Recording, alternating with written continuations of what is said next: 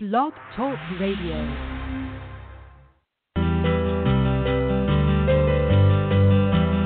You're listening to Connect on blogtalkradio.com. Catch us on the web at umconnect.info. Well, welcome to this latest episode of Connect. I'm Michael Rich, the Web and Communications Manager for the Western North Carolina Conference. And today's show is pre-recorded, and we are going to be speaking with Reverend Angela Pleasance. She's a pastor at First United Methodist Church in Mount Holly, North Carolina. She's a graduate of North Carolina A&T University and Duke Divinity School. And just recently, Bishop Goodpastor selected her to be the new district superintendent for the Catawba Valley District starting in July. So welcome to the show, Angela. Thank you. Glad to be here. Yeah, good to have you here. And we're pre-recording on a Tuesday afternoon, late in the day, and you've already had a full day. So we're just going to move right into some questions. Okay. So give us a little bit of background. Who is Angela Pleasance? Where are you from? Where did you grow up? What schools did you go to? And what was it like growing up for you? Well, I am originally from Greensboro, North Carolina, and now most of the time when you say I'm from Greensboro and people think of the inner city, I want you to picture this. Once you get to the city of Greensboro, you have to drive another 45 minutes way out in the county, and that's where I grew up, kind of on the outskirts. And now it's totally different, but at the time, a lot of farmland. My nearest neighbor was a cow, tobacco fields, but it was a close-knit community, and the center of our community was my local church where I grew up, Collins Grove United Methodist Church. All right. And, yeah, I loved the community at the time. It was, as I said, it was close-knit. The local school there that I went to, they called us the directional schools because we really didn't have names. I went to Western, so it was like Western, Northwest, Northeast, and those were the names for our schools. Okay. Yeah, so I used to be up in Rockingham County, so I do know a little bit of that. Yes, we played Rockingham. Okay. We beat Rockingham on many occasions. Well, that doesn't surprise me. Yeah. So Collins Grove United Methodist Church. Mm-hmm. Yes. What size church was that growing up? Well, when I was younger, it seemed like a large church, but it is a small to mid-sized church. But it was always full, and it was a diversity of age that was in the church. The thing that I loved about it was the senior ladies. You were kind of raised by the whole community. We would get on our bikes and just ride to any of our neighbors' homes, and we were cared for. We were looked out for.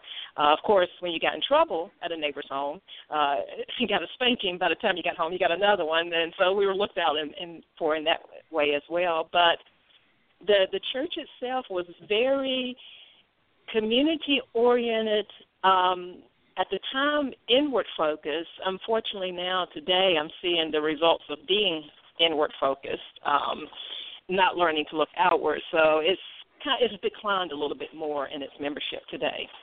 Okay. Well, tell us about your call story. How did you come to ministry growing up in this area and finding yourself as an ordained minister today? Yeah. Now, if you were to ask my sister, she would tell you, she's always been different. And I sort of felt that way. I didn't realize it at the time, but looking back, I noticed that, I was always different. And I think, knowing what I do now, I've always sensed there was a call, but I couldn't put words to it. I started teaching Sunday school at the age of 16. I taught the actually senior adult class when I was a teenager. I served in various ministries in the church. I was on the pastor parish committee. I was, as I got older, a lay delegate to annual conference. I was a certified lay speaker. But I struggled with my call. And the reason why I struggled, because I grew up in a church and a home that did not promote women as ordained ministers. I never really saw for myself a female in the pulpit until I got a little bit older. I remember we received our first female pastor, and oh my goodness, World War III broke out. in the church. And even my parents, they were very adamant about, well, women, they're not supposed to do that. So I struggled with what I was feeling, and I thought I could live it out and continue to serve in various capacities in my local church. As a certified lay speaker, I was called to preach at different churches, but I felt that was okay because I'm not ordained. So went to college, majored in business marketing research, and after college I worked in the business department at Winston-Salem State, but I was still struggling. I said, okay, I'm going to law school. I started studying for my LSAT. I was taking classes at night at Greensboro College in criminal law, but I was still did not feel complete in that. I kept finding myself going back to ministry, and it was the chief of security at Winston-Salem State who came in my office one day and said, I want you to meet a friend of mine. She used to be a police officer, and she'll help you with what you're struggling with. And it happened to have been Arnetta Beverly. So she was the first female pastor that I met and was able to talk to, and she just took me under her wing. She nurtured me and counseled with me, and so the rest is kind of like I just began that process. I stopped running, accepted what God was calling me to do. And I remember the first time that I went before the DECOM committee, and they questioned me about that. And I said, I looked at the table, and I saw some people had bottled water, some people had cups of water. And I said, what's the difference there? And they kind of looked at me like I had three heads. And I said, well, the difference is the container. The water, the content on the inside is the same. So I said, that's how I evolved into that. We male, female, clergy, and ordained ministry, we carry the Spirit of God in us. Our containers are different, but Spirit of God within, working in different ways, giving us different gifts and graces. Yeah, no doubt about it. That's my call story. That is a great story. Yeah, I used to serve with Arnetta in the old Northeast District years and years ago. I remember her as just being one always on the go. She wore out many a car going from place to place. Well, one of the things that we do when we do these call and vocation shows like today is we ask if you can describe your call story. Describe your call in just one or two words. Now, a good friend of mine would say spiritual renewal, and because that is a part of who I am. But if I were to describe my call of where I'm at now in two words, this is going to sound funny, renegade evangelist. And, what I mean by that is the deep passion that I have of sharing the love of Christ for people. I recently took the Myers-Briggs, and I scored way off the chart as an extrovert because I just love people. But I love taking the love of Christ to people. But I don't like to do it in a box. So I'm always outside of the box with it, outside of the institutional standards, so to speak. So I think those two words I would use, renegade, evangelist. Okay.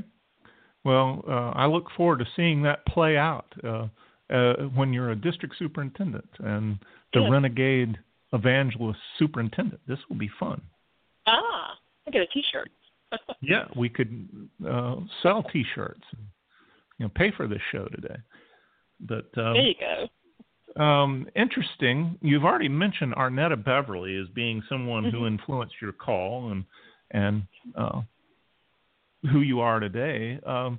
Who are some other folks that influenced your call in the beginning, and then also who are still influencing you in your ministry? Yeah, as you just said, Arnetta is one who became my spiritual mother. Some of the others, pretty much, I enjoy reading about the great saints. Years ago, I actually taught a class on how learning to pray from the saints. But there's one in particular, and her quote really was instrumental in my direction in ministry, which is St. Catherine of Siena. Okay. And I have her her quote posted in my office. I used to have it on my emails. But she said, if you are what you should be, you will set the world on fire. Yes. Yeah, that's powerful. And that's powerful. She was in the Dominican order. So her life and who she was, it influenced me, and especially that quote. And so I would say her. And there are some others, like very close dear friends of mine. My prayer partner for 20 years, her name is Roberta. She's been instrumental in my life of shaping the call and who I am today. Just encourage me. But also my doubters, people who doubt me, people who discount me. And the reason why I say that, because, first of all, it's humbled me. Who am I to presume that everybody should like me or what have you? So it's humbled me. It keeps me on my knees, but it's also given me strength, especially the ones that doubt me, because guess what? I'm going to work harder. So they have helped shape and form my call. No doubt about it. If we got into ministry thinking everybody was going to like us, we would be sadly mistaken, wouldn't we? Exactly. But like you, I think I've learned over the years that those who have given me the hardest time are the ones that have really shaped me into who I am. And you have really hit the nail on the head there with what it means to be shaped in ministry by people. And I like that.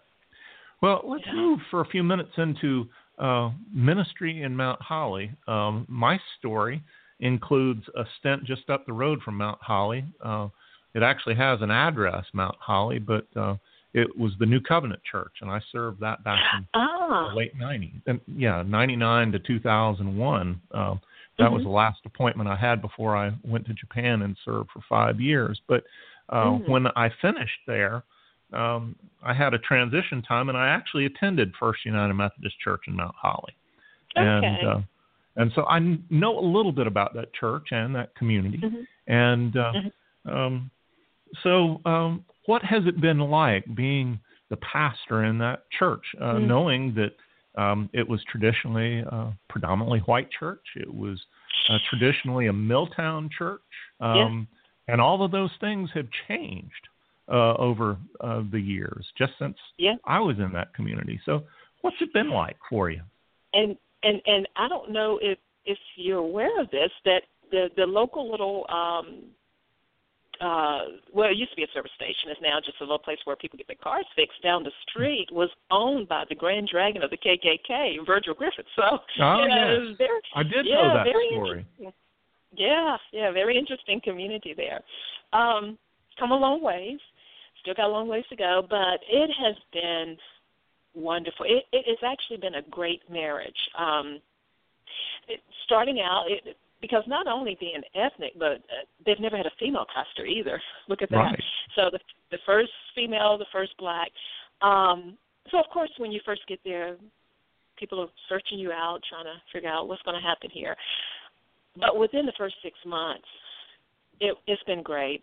Not without its challenges, of course, but I came in 2011, serving there my 5th year now, and we have done a lot of great things together. They have helped to grow me. Hopefully I've helped to grow them.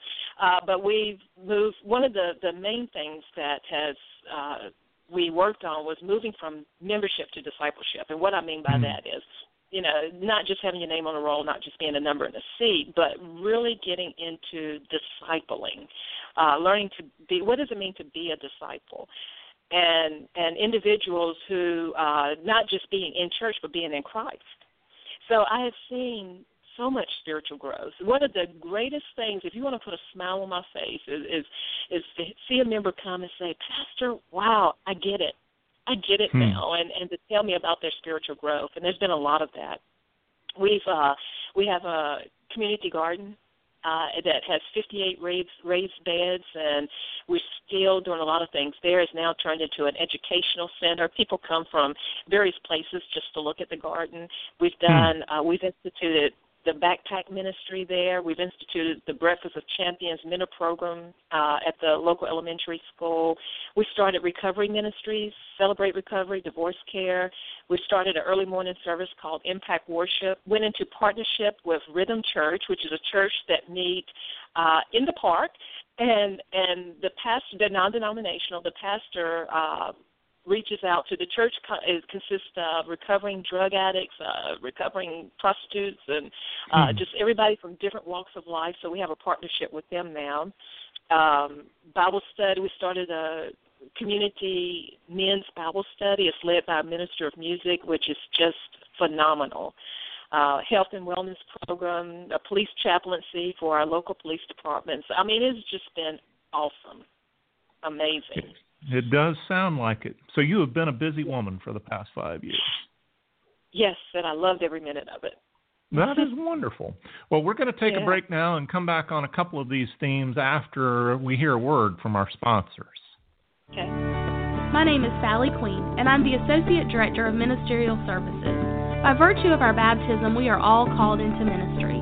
This call is being faithfully lived out in the communities of Western North Carolina as people of all ages participate in building God's kingdom. Others are responding to God's call to licensed or ordained ministry by committing to faithfully lead our churches in vitality.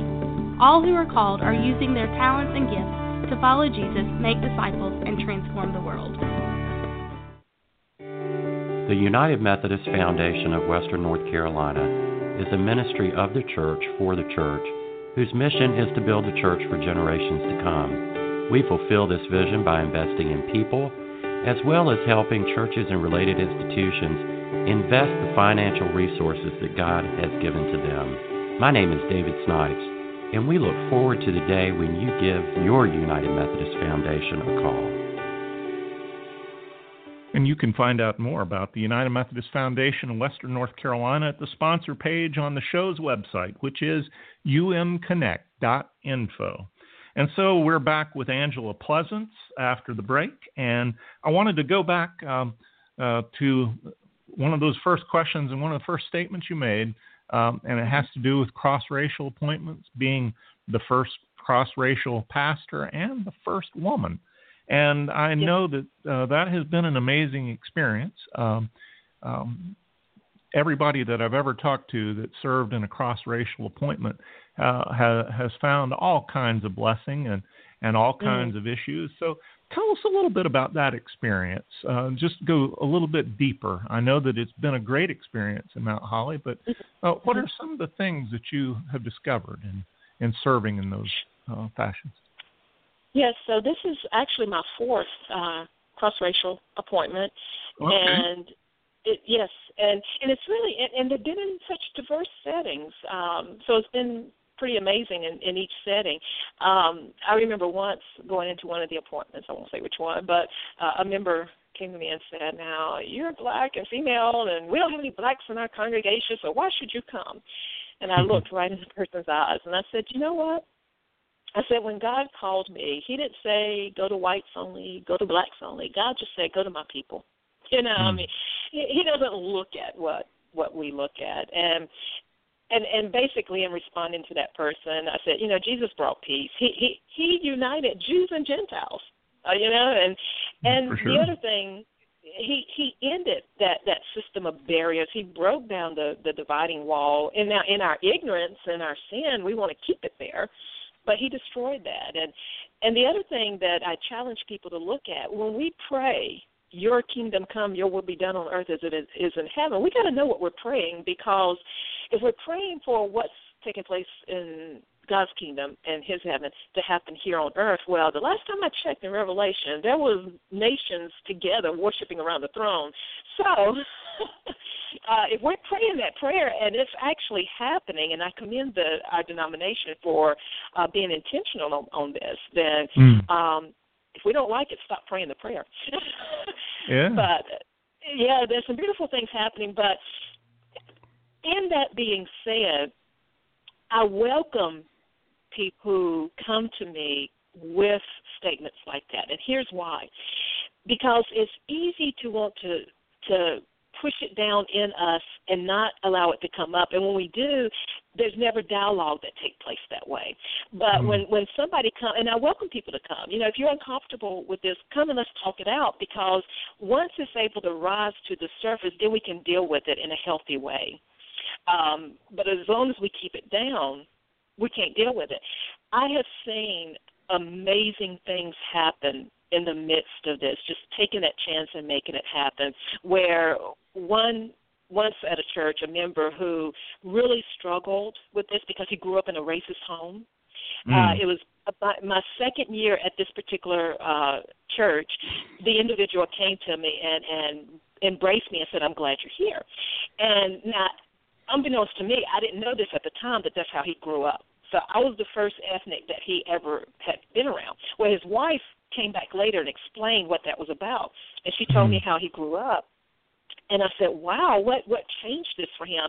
She said, it was when you stood every day by his mother's bedside until she passed away. What he saw was renegade evangelist, the love of Christ. And he realized the love of Christ does not have color. And so I share that because if it never happened that I went there, how could he ever come to that place of healing for him to be able to say, I see the love of Christ now and not the color. So just so many wonderful things like that have taken place. And, of course, other things have taken place where some people have left and didn't come back. But so much of that good outweigh the things like that. Yeah, that's a powerful story. And it's something for us to remember. It's, again, that container thing, bottle or cup. The love of Christ can be in both. Well. Exactly. Yeah. So in recent weeks, you got a call from the bishop, and he asked you to be a member of his cabinet. Tell us how that came about, and what was your early reaction to that call? Well, if you were to ask him, he would tell you she came to my office thinking she was in trouble. I mean, out of the blue, I really did. I was not expecting that at all.